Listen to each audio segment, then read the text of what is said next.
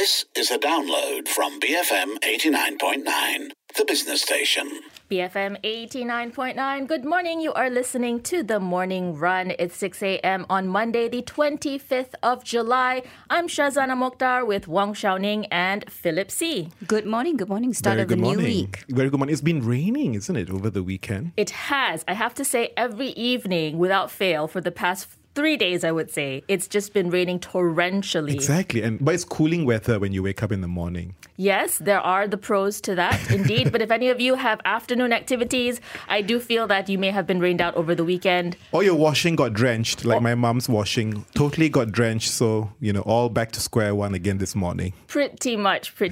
It is the last day of, not the last day, I'm sorry. It's the last week of July. We're heading into August next week. But in any case, to kick off the last week of July, we have a lot of interesting conversations this morning. Beginning at 7:15, Malaysia remains in Tier 3 in the U.S. State Department's Annual Trafficking in Persons Report 2022. We're going to speak to migrants' rights activist Adrian Pereira and ask him why we continue to rank at the bottom on this really important issue. I think the report said that there was no progress at all, right, on the Malaysian front. And at 7:30, thousands of Chinese homebuyers are boycotting their mortgage payments, putting the entire economy at risk. We dissect the reasons behind the current crisis with economist Gary Ng. And the Chinese property market, so many conversations taking place recently, even in the Age newspaper, conversations and coverage on that. And we saw news overnight that the Evergrande leadership has also had a bit of a restructuring there. Well, don't forget that it does account for 25% of the country's GDP, so it's a really important economic sector. And it's not the first time the sector has blown up, guys. It did actually blow up in 2004, 2005. It's just that it's very emotive because people's net wealth is so much tied to property. Even here in Malaysia, very similar. And then at 7:45, we're going to be talking about why is the government not in favour of compulsory voting. We discuss the pros and cons of this with Kira Yusri, co-founder of Undi 18. All right, we're going to have all this and more today on The Morning Run, so stay with us, BFM 89.9. That was Jackson Brown with Somebody's Baby. You're listening to The Morning Run with Philip C., Wong Xiaoning, and myself, Shazana Mokhtar, 6:06 a.m. on Monday, the 25th of July. So we're kick-starting the week with a PSA of sorts, and that is to check in on your friends. The University of Pittsburgh ran a series of 13 experiments involving more than 5,900 participants to get a sense of how good people are at guessing how much friends value being reached out to and what kinds of interactions are the most powerful.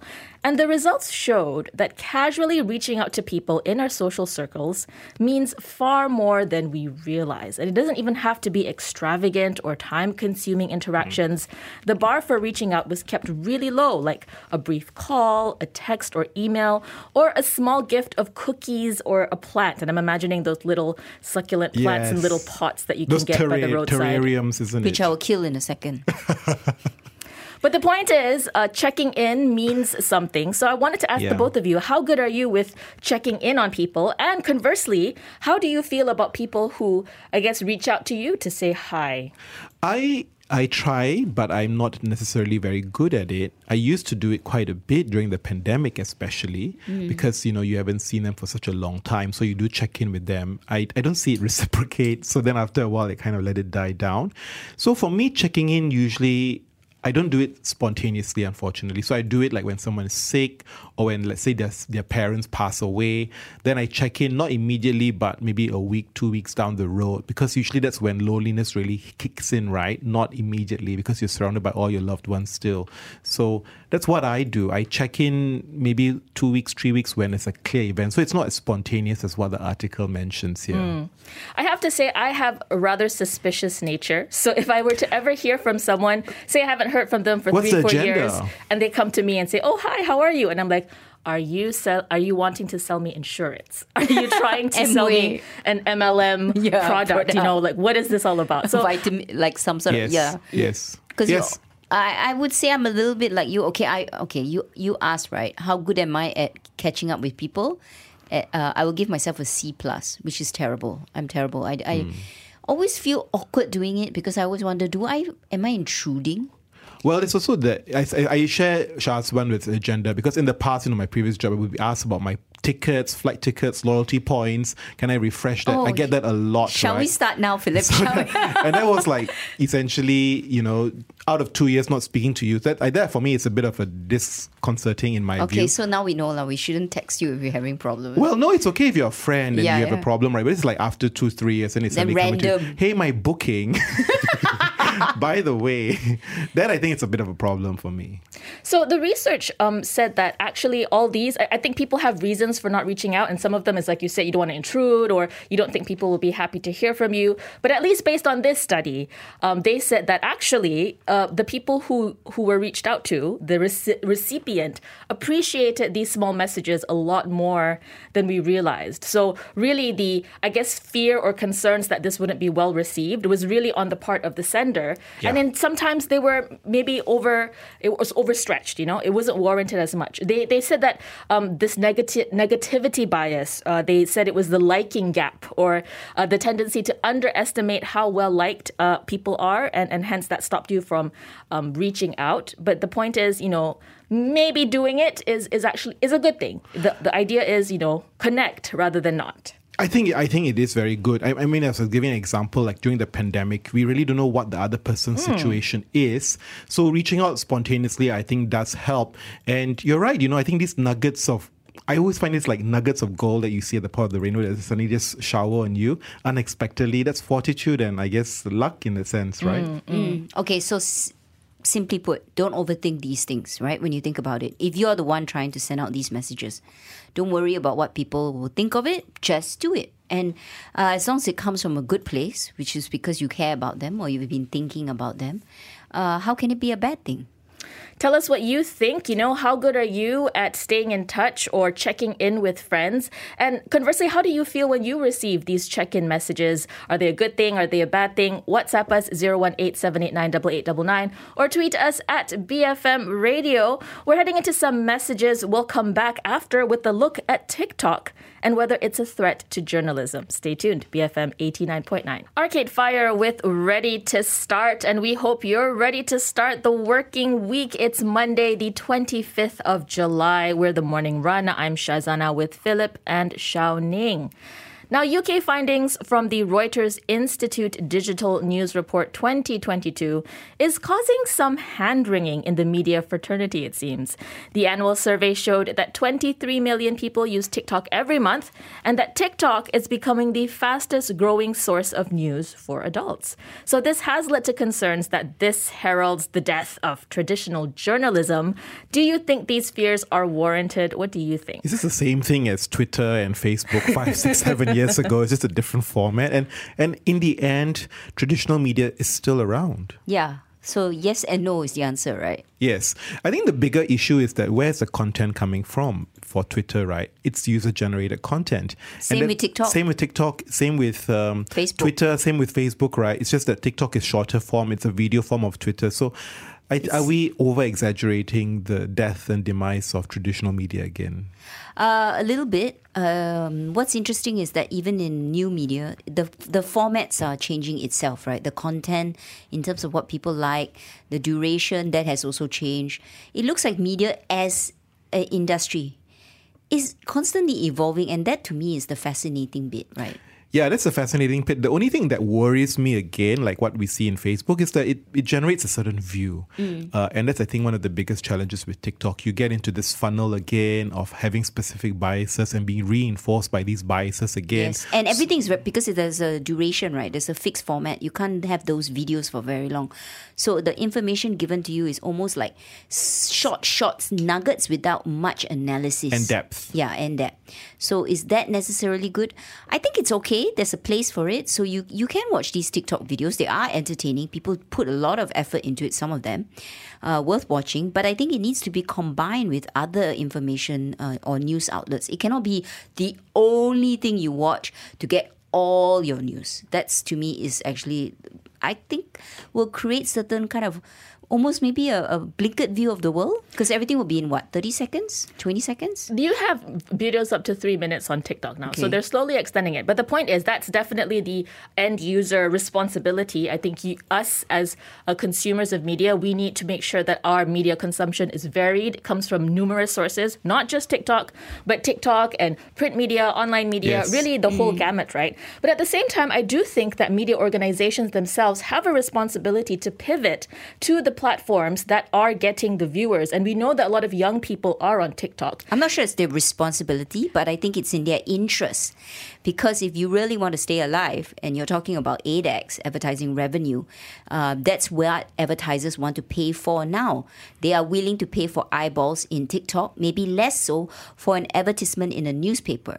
So it's about survival, right? So you need to do it. Absolutely, I do think so. At the same time, I feel that media organizations, if they want to be the source that people trust, their presence on these social media platforms are important because them being there, then they are disseminating the right or the truthful information. And I see a lot of media companies like Washington Post, they've managed to do that pivot quite effectively. Yes, they do crowdsource quite well these inputs. And I think one of the big distinctions now is that you're relying a lot on these TikTokers, is that what you call them, reporting on the ground. And I think media has an evolving role that they perhaps will report less on the ground, but do more time on the analysis and the interpretation and to confirm and validate some of these things. So I think that's where, how do you interplay that? Because, you know, these people, these TikTokers, again, I don't even know how you call them, essentially are really there, can explain and provide it on a on-ground situation. What does it mean and translate policy into action,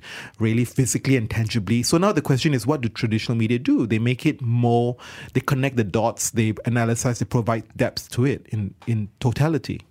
Yes, I think there definitely is a role for that. I think, okay, so if we rewind back, right, to let's say the early days of social media, okay, to the early days of Facebook, this was all very strange, right? And it wasn't, and, you know, and there was this question about, for me, can you trust all these information sources, you know, other than, let's say, the reliability of the New York Times or the Financial Times or even the local Star, News Straits Times in Malaysia? I think now my think about all this is when you look at these TikTok videos, how much reliance should you have on this? Should it be treated almost like entertainment? A very good point. So, for example, like Washington Post, comparing Washington Post's social media postings versus its web page, I'm always biased towards going to its web page Yes, for sure. because I like how they display. It's a pane. It's an overarching view of everything. Wonder, and also because when you look at the website, okay, or you look at, let's say the paper itself, you know an editor has gone through it, right? Yes. And it's probably been fact-checked. I'm just wondering, and I'm not saying that they don't fact-check, I'm just curious how much fact-checking goes behind these TikTok videos done even by these major news agencies. I mean, as a follower of the Washington Post on TikTok, you can definitely see that Washington Post TikTok is a whole different animal from their online coverage, Absolutely. right? The point is they're trying to appeal to a younger audience and maybe draw them to, hey, check out this article that we've done for more information, but here's the gist of it. And I think they do that really well. I wonder what the conversion rate is though. I that's a big question mark because I wonder if I'm going to, for these new users, whether they're just going to stay on the social media or whether they're going to translate and migrate to the main web page, because it's a very different look and feel. Like as you say, right, it's nuggets. It's very much driven to attract your attention, has a certain bias. But when you go to the main page, it's overarching and shows everything. And the other thing is, can you translate, let's say, the brand, the mandate, the ethos of that media organization and what it stands for in a manner that it reflects well on these TikTok videos? Because you have to admit, some TikTok videos look a bit like for fun. How do you still translate well? You know, how does it, like when you watch this content, you know it is a Washington Post content. You know it's a New York Times content. I think that's the challenge for all these media organizations looking to migrate onto these platforms. But again, I suppose if we're to judge, perhaps we're not the main, I guess we're not the demographic for that platform, yeah? I think we are. I think everyone... I think... I don't think we should pigeonhole, oh, this is definitely for the young. I know, because everyone watches different... Absolutely. But from what you were saying, it's like then you're taking sort of your own kind of values and likes and dislikes to the social media platform. So let's say BFM. Okay, Yeah, let's use us as an example. We are on social media. You can catch us on Instagram videos. We do reels. right? Do you like our reels? Tell us what you think. Do you like our reels? Do you like our social media posts? Do you find them useful?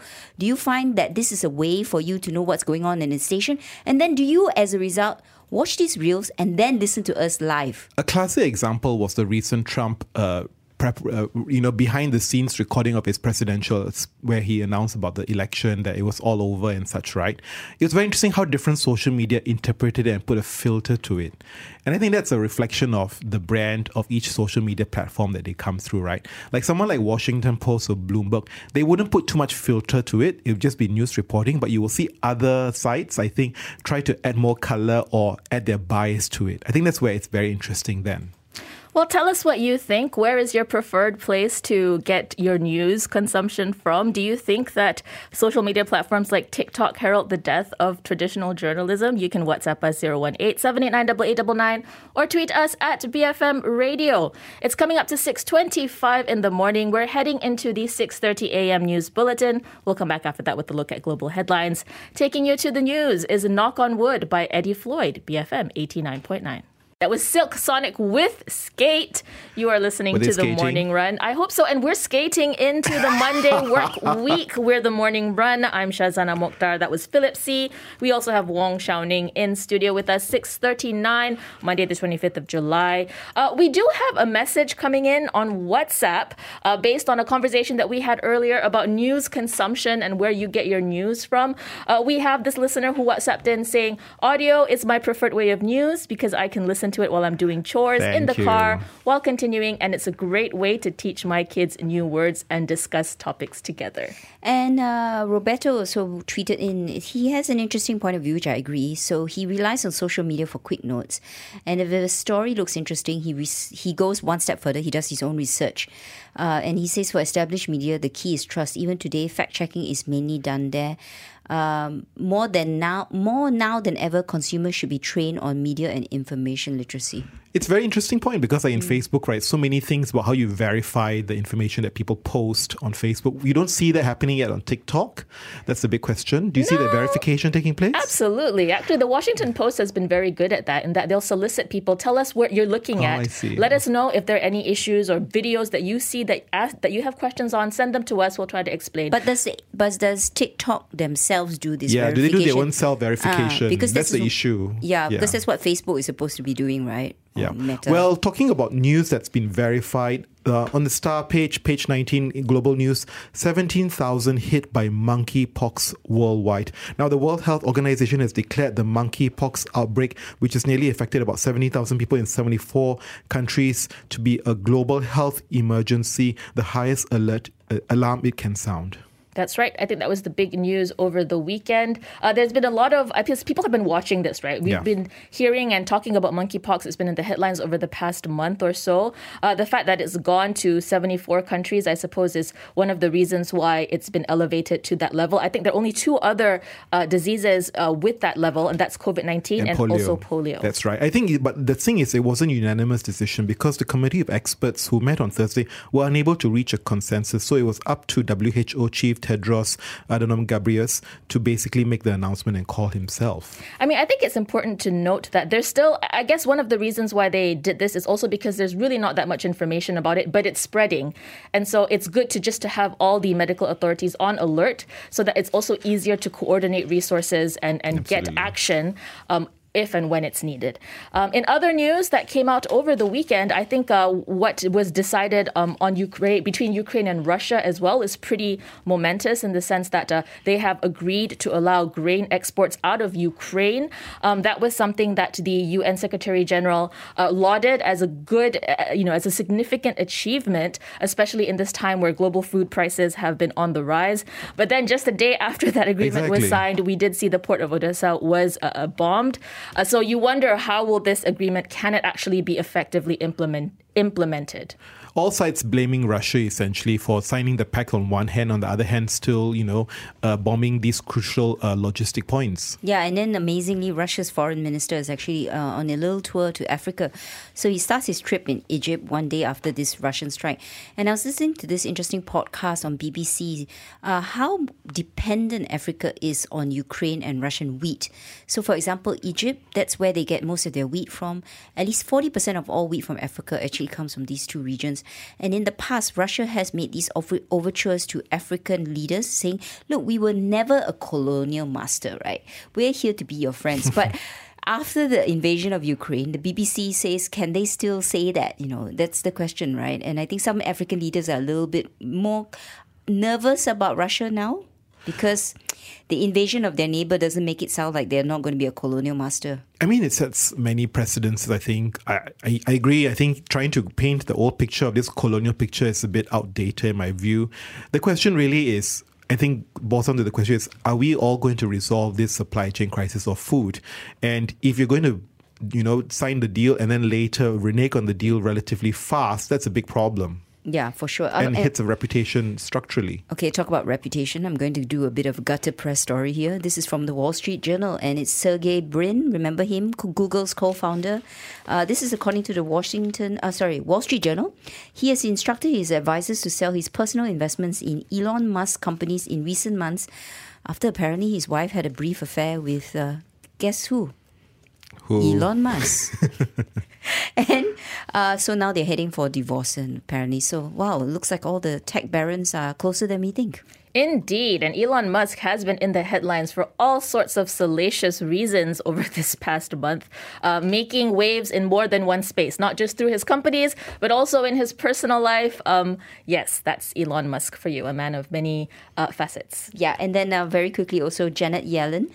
She was in a CNBC Meet the Press. So this is program which all of them turn up. And by the way, if any of our politicians would like to come on our show, we would love to have you. Anyone, you can WhatsApp or you can tweet us. I mean, not anyone, but yeah, anyone of importance. Shall I put it? Any VIPs? Let us know.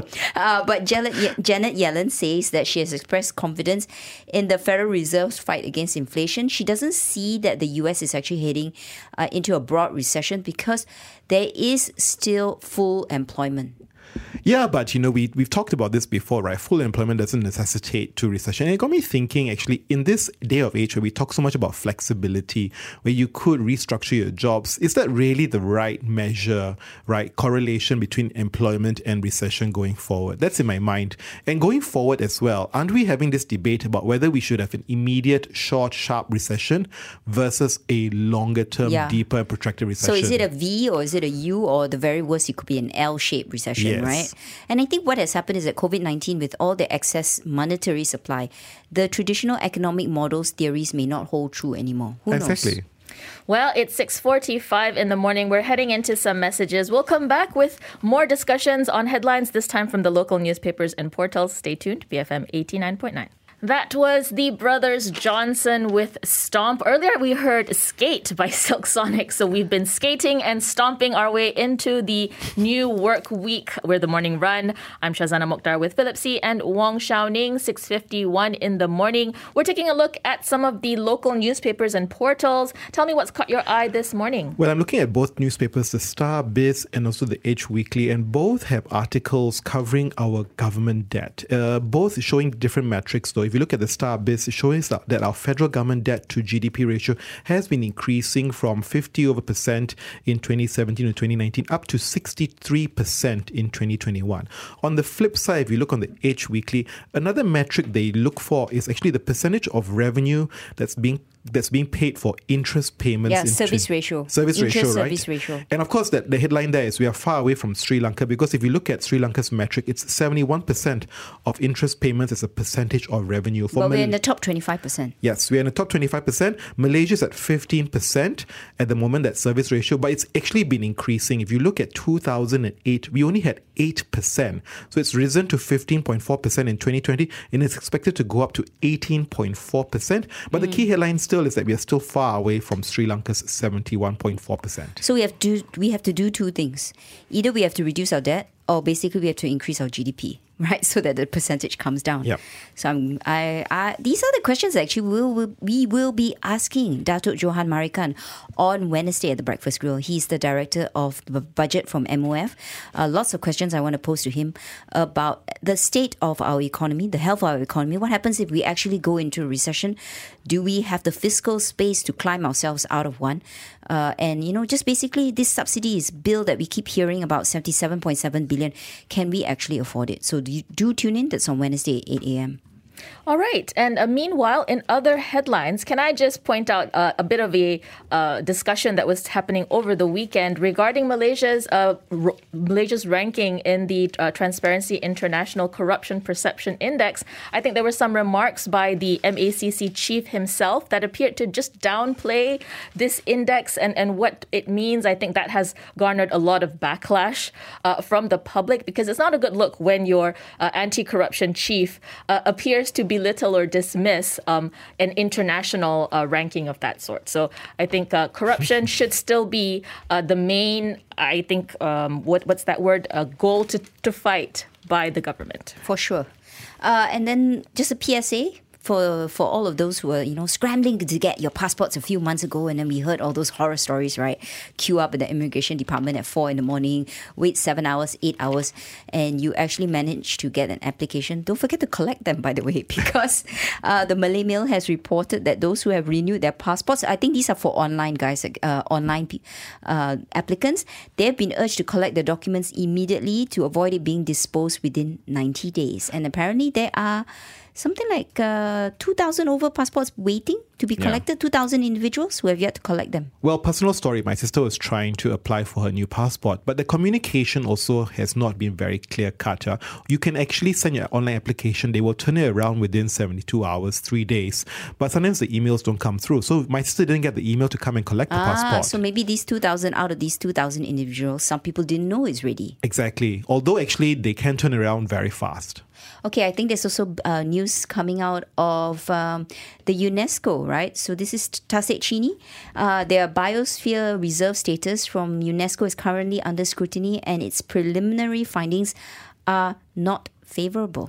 Well, just a bit of background. There are actually 3 biospheres in Malaysia. The first one, as you said, Tasik Chini in 2009. Then the Crocker Range in 2014. And then most recently, the Penang Hill Biosphere was designated in 2021. So as you said, right, Tasik Chini 2019. In 13 years, this is, I think, the biggest challenge, right, about maintaining the natural ecosystem for all these wonderful biodiverse locations in Malaysia. I mean, if we look at this world network of biosphere reserves, the idea is it exemplifies harmonious integration of people and nature for sustainable development through participatory dialogue, knowledge sharing, poverty reduction, and human well-being improvements. So the fact that our, I guess, presence in this is being questioned now, I think it really does show what's been happening over the past 10 years in Tasik Chini, or 20 years since we first joined in 2009, right?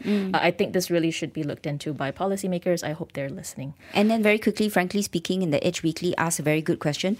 It's about Tabung Haji buying that property in London. Guess what? Tabung Haji never told us the price. So the Edge had to find out from the seller who disclosed it, because they're a listed company. So why didn't they just tell us what the price is? All right, that's our roundup of the local headlines this morning. We're coming up to 6:56 in the morning. We're heading into the 7 a.m. news bulletin. And when we come back, we're going to check out how global markets closed overnight, taking you to the news, the Black Keys with Tighten Up, BFM 89.9. Thank you for listening to this podcast. To find more great interviews, go to bfm.my or find us on iTunes. BFM 89.9, the business station.